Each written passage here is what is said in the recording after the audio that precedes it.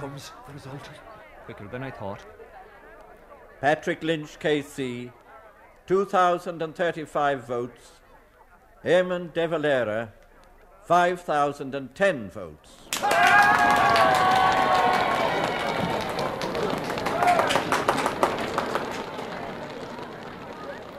The date was June the 23rd, 1917, the date of the Clare election. It was, perhaps, even more truly than 1916, the real and significant starting point of Éamon de Valera's career in Irish public life. In Easter week, he had been battalion commandant of the 3rd Battalion, fighting in Boland's Mills. He had been condemned to death, but that death sentence had been commuted to one of life imprisonment. From the May of 1916 to the June of 1917, he had been in English jails, in Dartmoor, Maidstone, Lewis, Pentonville. When with the last remaining prisoners he had been released, a phase of his life seemed to have ended. It was an end and a beginning. That phase of life, which had come to an end, had its beginnings in the city of New York, 35 years earlier.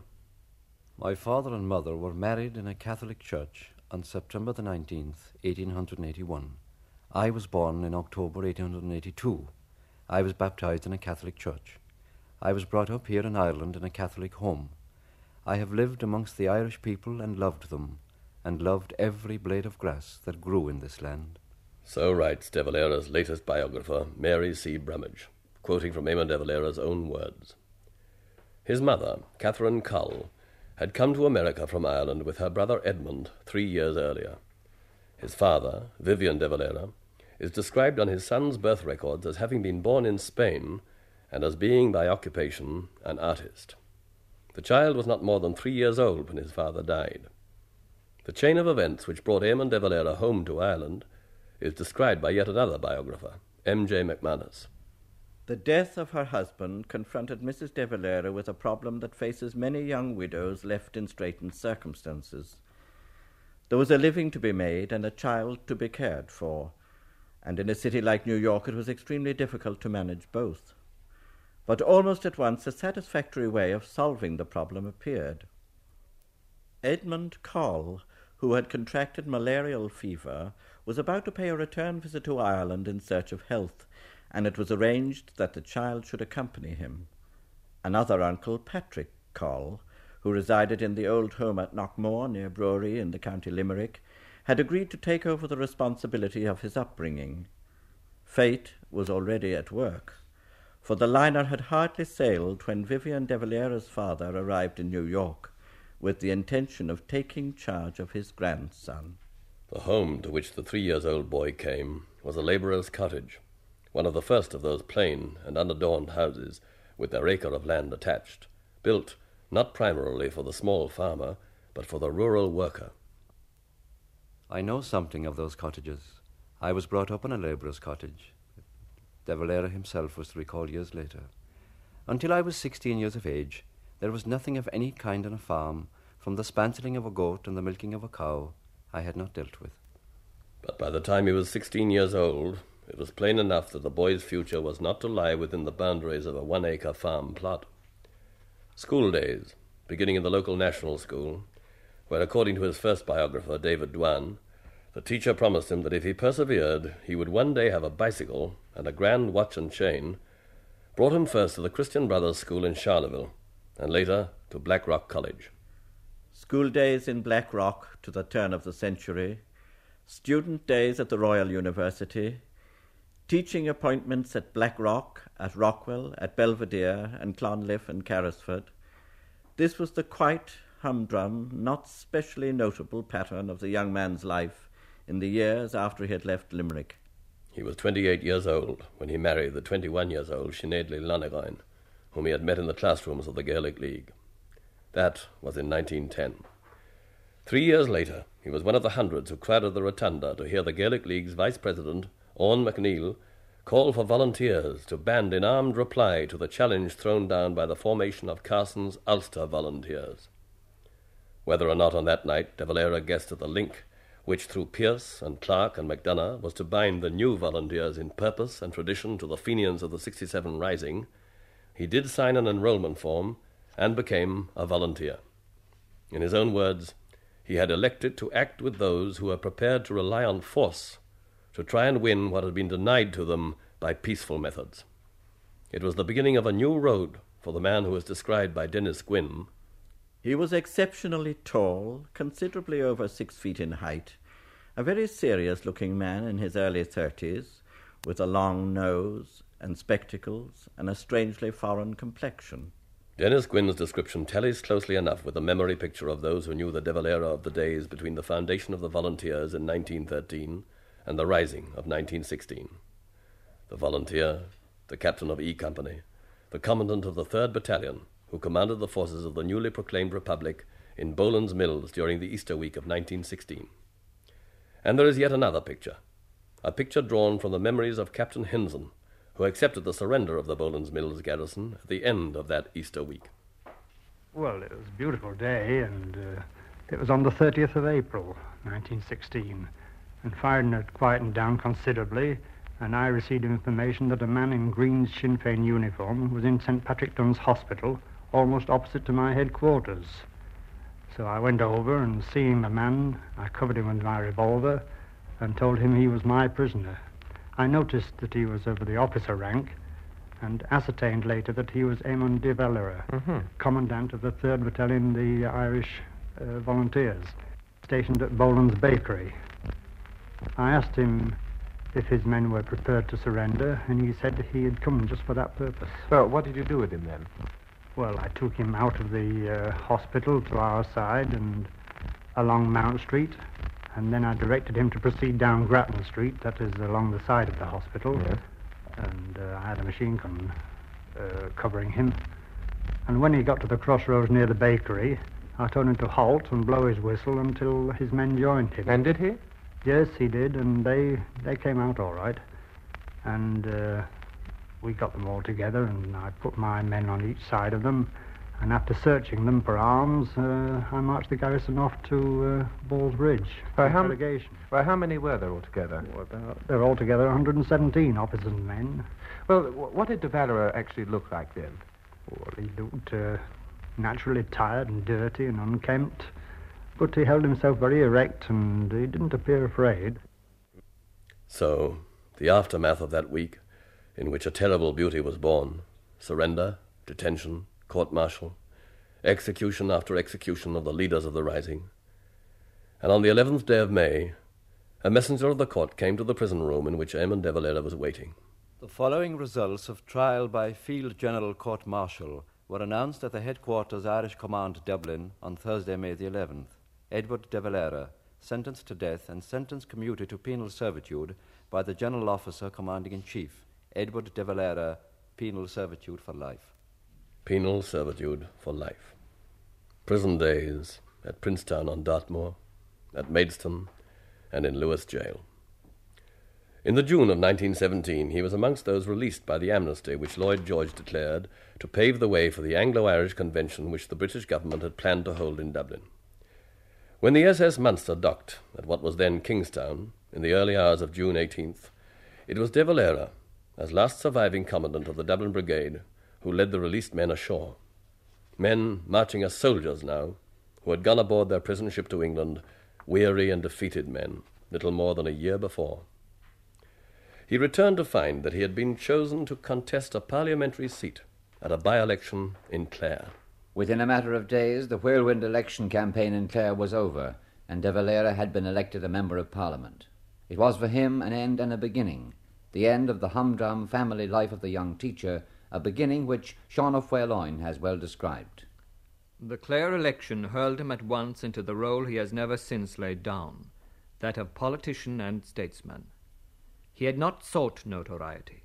He was by nature the recluse and the student. He had even taken part in the rising against his judgment, and he told his friends now that as for politics he knew little of them and did not like them. Before he was much older, he was to like them far less. That summer and autumn of 1917 saw de Valera, the man hitherto known to the comparative few, transformed into the national leader. Not until October, however, was de Valera acknowledged as leader. Then the Ard Esh, the annual convention of Sinn Féin, gathered in Dublin, and he was elected president. He had become a national leader who summed up the task before him in a sentence. Sinn Féin, he said, one day in 1917, has a definite policy to make English rule impossible in Ireland. Ironically enough, it was Britain's threat in the April of 1918 to apply the Conscription Act to Ireland which gave that policy tremendous impetus. Within 1 month, more than 100,000 men had joined the volunteers. All sections of nationalist opinion in Ireland came together to make a common front against the threat. John Dillon, Redmond's successor as leader of the parliamentary party, sat down in conference with representatives of Sinn Féin and of organised Labour, and with the veteran independents Tim Healy and William O'Brien to organise resistance. The threat of conscription was defeated, but within the month the leaders of Sinn Féin, de Valera amongst them, were again in English jails, arrested but not put on trial for complicity in a German plot of which no real evidence was ever produced. De Valera was imprisoned in Lincoln Jail. Lincoln Jail, the 1918 elections, the First Dáil Éireann, Ireland and America. These are the key phrases in the story of Éamon de Valera during the crowded years that followed. During the winter of 1918, while de Valera and the other leaders were imprisoned in England, general elections were held in Ireland. Sinn Féin, in the words of the London Times, swept the country, capturing 73 of the 105 seats. In January, the First Dáil Éireann met. Of the 73, 36 were still in jail, de Valera amongst them, but he was not to remain long behind bars. His escape from Lincoln Jail was brilliantly engineered by Michael Collins, and when the second session of Dáil Éireann met in private on April 1, 1919, de Valera was elected Príomh-Éire, which was translated President in the official report. It was by this title he was to be known during the next 3 years, during his campaigning visit to America, where his successful tour of the States marched side by side with a controversy which brought him into sharp conflict with a powerful group within the councils of the Irish-American Clan na Gael. It was by this title he was known all through the years of military struggle for independence, which led to the Truce and Treaty of 1921, which led to the cleavage on the issue of the treaty, and out of that cleavage to months of civil war. It was not until 4 years after the Civil War had ended, with the ceasefire order of April 1923, that de Valera and his newly formed Fianna Fáil party succeeded in finding a way of entering Dáil Éireann, in spite of a legislative obligation to subscribe to an oath of allegiance obnoxious to them. His party was 44 strong when they took their seats in Dáil Éireann after the general election of June 1927. A new end and a new beginning. Perhaps it was neither end nor beginning, but just part of the inevitable historical pattern, the pattern woven in the years of military struggle, in the cleavage on the issue of the treaty, in a first return to office in 1932, in the growth and development of a state. In the making of that pattern, Éamon de Valera played a notable part both at home and abroad. Abroad, at the League of Nations, for apt example. There is a description of de Valera presiding at the 1932 meeting of the Assembly of the League of Nations in a book by the American writer Mary C. Brumage. This is what she says. It was the turn of Ireland's representative to preside over the session, and immediately upon his arrival he had to take the chair amidst a company of expert international statesmen. The opening speech, which the League Secretariat had prepared, as was customary for the presiding officer, was put aside by de Valera, and he chose his own words. Unless the delegates there assembled were ready to pledge the use of force against any violation of world peace, the very existence of the League, he predicted, was at stake. The delegates listened, as they had not expected to listen, to this gauche-looking man, this insular, black-suited messiah. His fearsome reputation as a revolutionary was belied by his measured logic, by his practical assessment of the future. There wasn't much applause for that departure from League protocol and custom. Stony silence is how one of the news agencies described its reception by the representatives of the world's nations. But the world's newspapers seem to have been less distressed than the delegates were at this forthright criticism of the League's efforts to maintain world peace. What matters enormously is that someone in authority should pass on these criticisms, speaking with no cotton wool in his mouth. For once at least, the world will be inclined to applaud Mr. de Valera. It is a strange piece of irony which introduces Mr. de Valera in the character of a critic of the inadequate vigour of the League of Nations. Geneva is stunned by his refusal to repeat the customary rigmarole of pious platitudes drafted for him.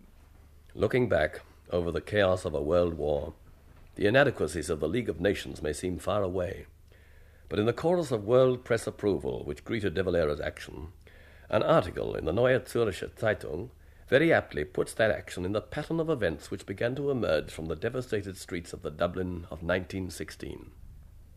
Éamon de Valera is probably the first president of the Council of the Assembly of the League who has heard sentence of death passed upon him, which is perhaps still, as it was in Stendhal's time, the only proof that a man cannot be bought.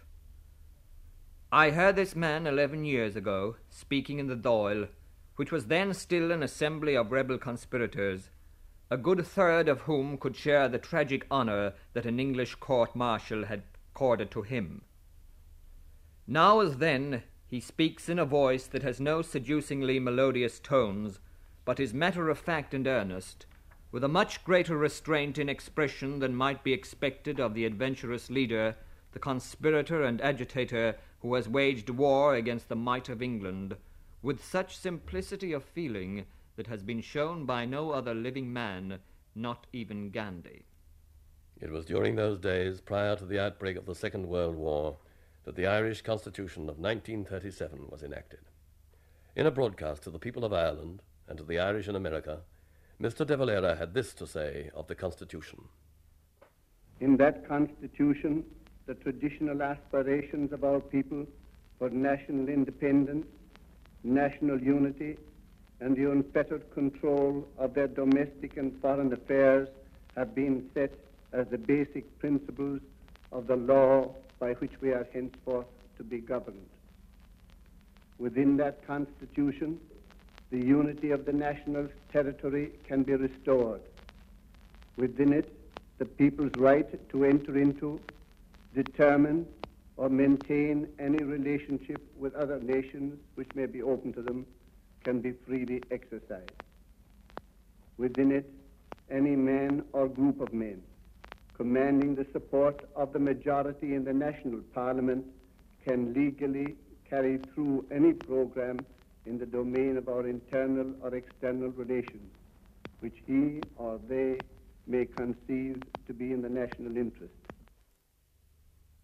Looking back over the years, it is easy to see again the major events which played so large a part in the making of the pattern of Irish life in our times.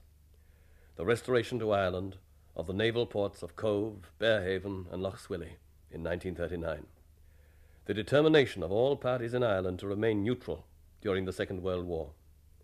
The dangers of wartime days in which the threat of invasion was never far away.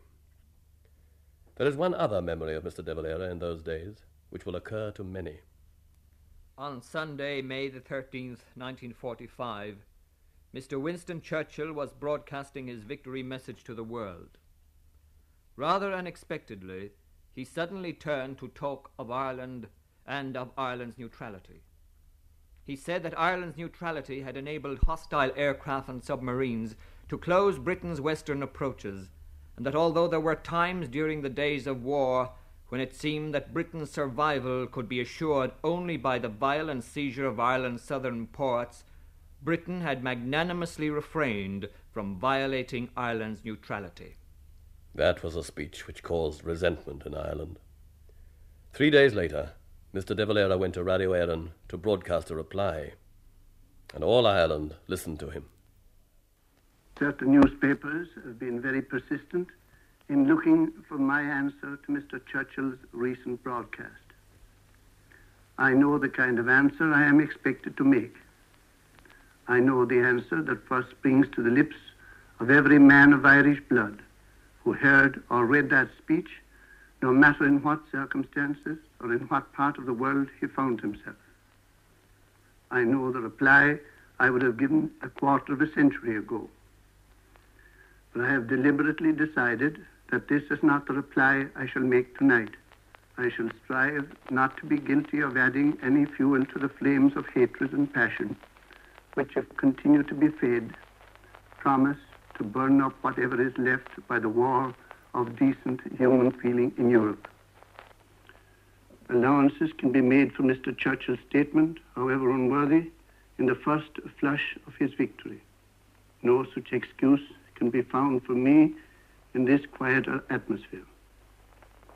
There are, however, some things which it is my duty to say, some things which it is essential to say. I shall try to say them as dispassionately as I can.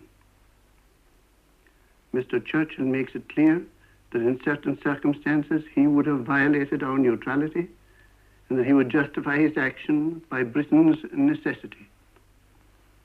It seems strange to me that Mr. Churchill does not see that this, if accepted, would mean that Britain's necessity would become a moral code, and that when this necessity was sufficiently great, other people's rights were not to count. It is quite true that other great powers believe in this same code in their own regard and have behaved in accordance with it. That is precisely why we have the disastrous successions of wars. World War number 1, World War number 2, and shall it be World War number 3. Surely Mr. Churchill must see that if his contention be admitted in our regard, a like justification can be framed for similar acts of aggression elsewhere, and no small nation joining a great power could ever hope to be permitted to go its own way in peace. It is indeed fortunate that Britain's necessity did not reach the point when Mr. Churchill would have acted. All credit to him that he successfully resisted the temptation, which I have no doubt many times assailed him in his difficulties, and to which I freely admit many leaders might have easily succumbed. It is indeed hard for the strong to be just to the weak, but acting justly always has its rewards. The moment of national resentment, which called forth that quiet rejoinder, has long since passed into history. Since then, there have been other moments which turned the spotlight of public attention on Éamon de Valera. Moments in and out of office, at home and abroad, at the Council of Europe, when he outlined the compromise solution to the problems delaying the creation of a European political authority. A compromise solution later destined to be formally and practically approved by the 15 foreign ministers who formed the Council. If the nations here on the mainland of the continent consider that they cannot wait for us, perhaps they should consider going on without us by an agreement amongst themselves for a closer union. It is with no desire to delay progress towards a union that some of us have spoken against the attempt at immediate federation. Soon after that notable contribution to the deliberations of the statesmen of Europe met in council, the voice of Éamon de Valera was heard again. On the 25th of June, 1959, taking and subscribing his declaration of office as President of Ireland.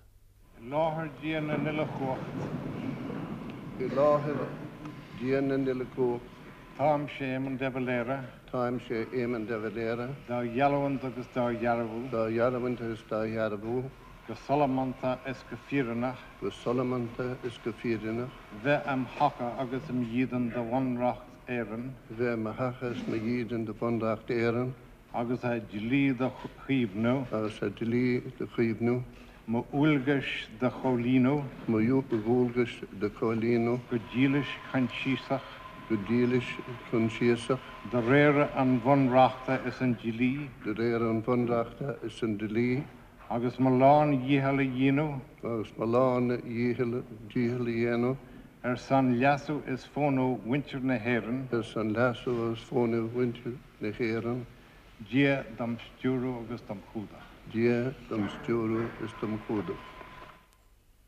The office of President of Ireland is in its dignity and function removed from the conflicts and tensions of politics in the everyday sense of the word.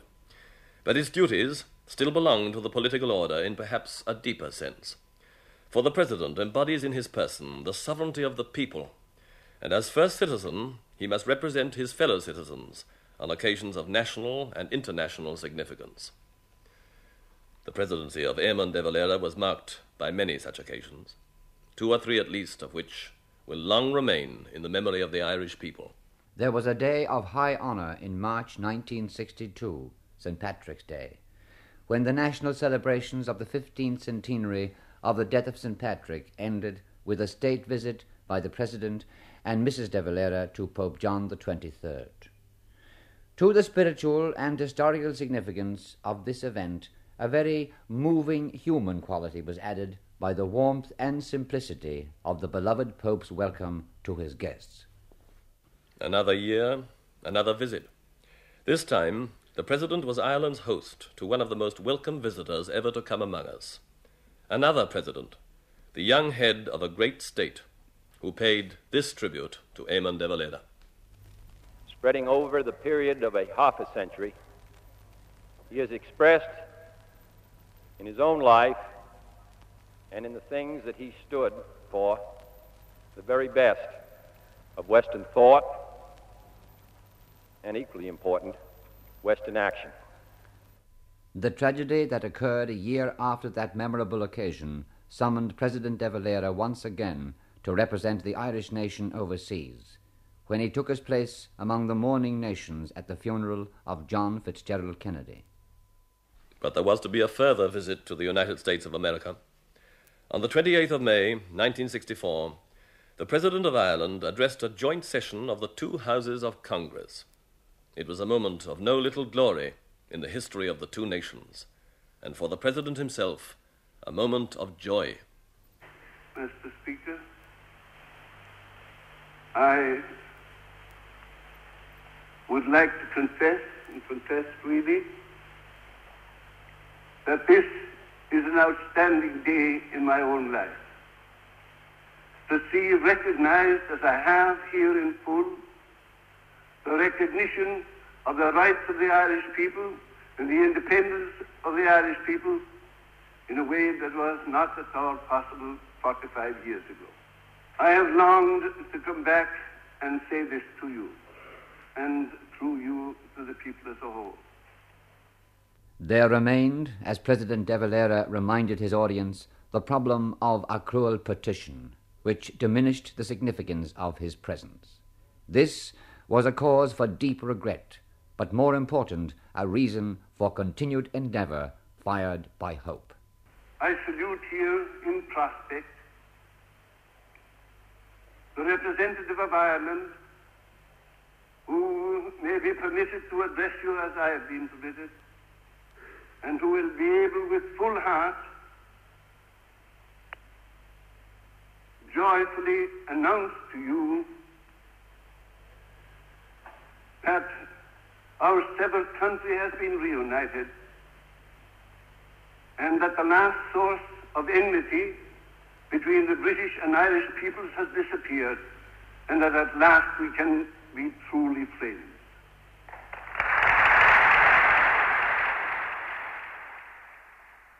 A memory of Éamon de Valera, which will be long held by many, is of a March day in 1965, when the remains of Roger Casement were laid to rest in Glasnevin. It was a day of snow and sleet and bitter cold, but the President stood erect and unwavering by the gravehead through all the solemn rites of church and state, and then added his own simple and moving tribute. This grave, like the graves of the other patriots who lie in this cemetery, and like the graves in Arbor Hill, like the grave at Bodenstown, and the grave in Downpatrick, and the grave in Temple Patrick, and the grave at Grey Abbey. These graves will be, this grave, like these others, will become a place of pilgrimage, for which our young people will come here and get renewed inspiration and renewed determination that they also will do everything that in them lies so that this nation, which has been won in the past, will be won again in the future by the cooperation of its people and their loving rivalry to make this land worthy of all the sacrifices that have been made for it in the past. In 1966, the President was re-elected for a second term and thus presided as head of state at the Jubilee celebrations of the 1916 Rising. He spoke many times during the celebrations. One of the most moving of these occasions was the opening of the Garden of Remembrance.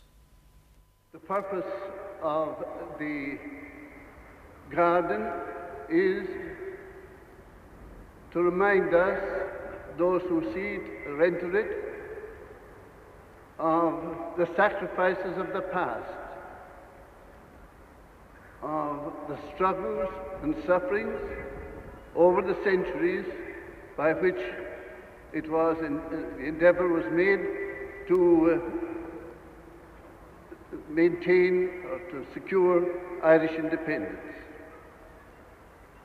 It is also a challenge to this generation and the generations to come that we should prove worthy of all these sacrifices that were made over the centuries in the past to maintain this as a separate nation.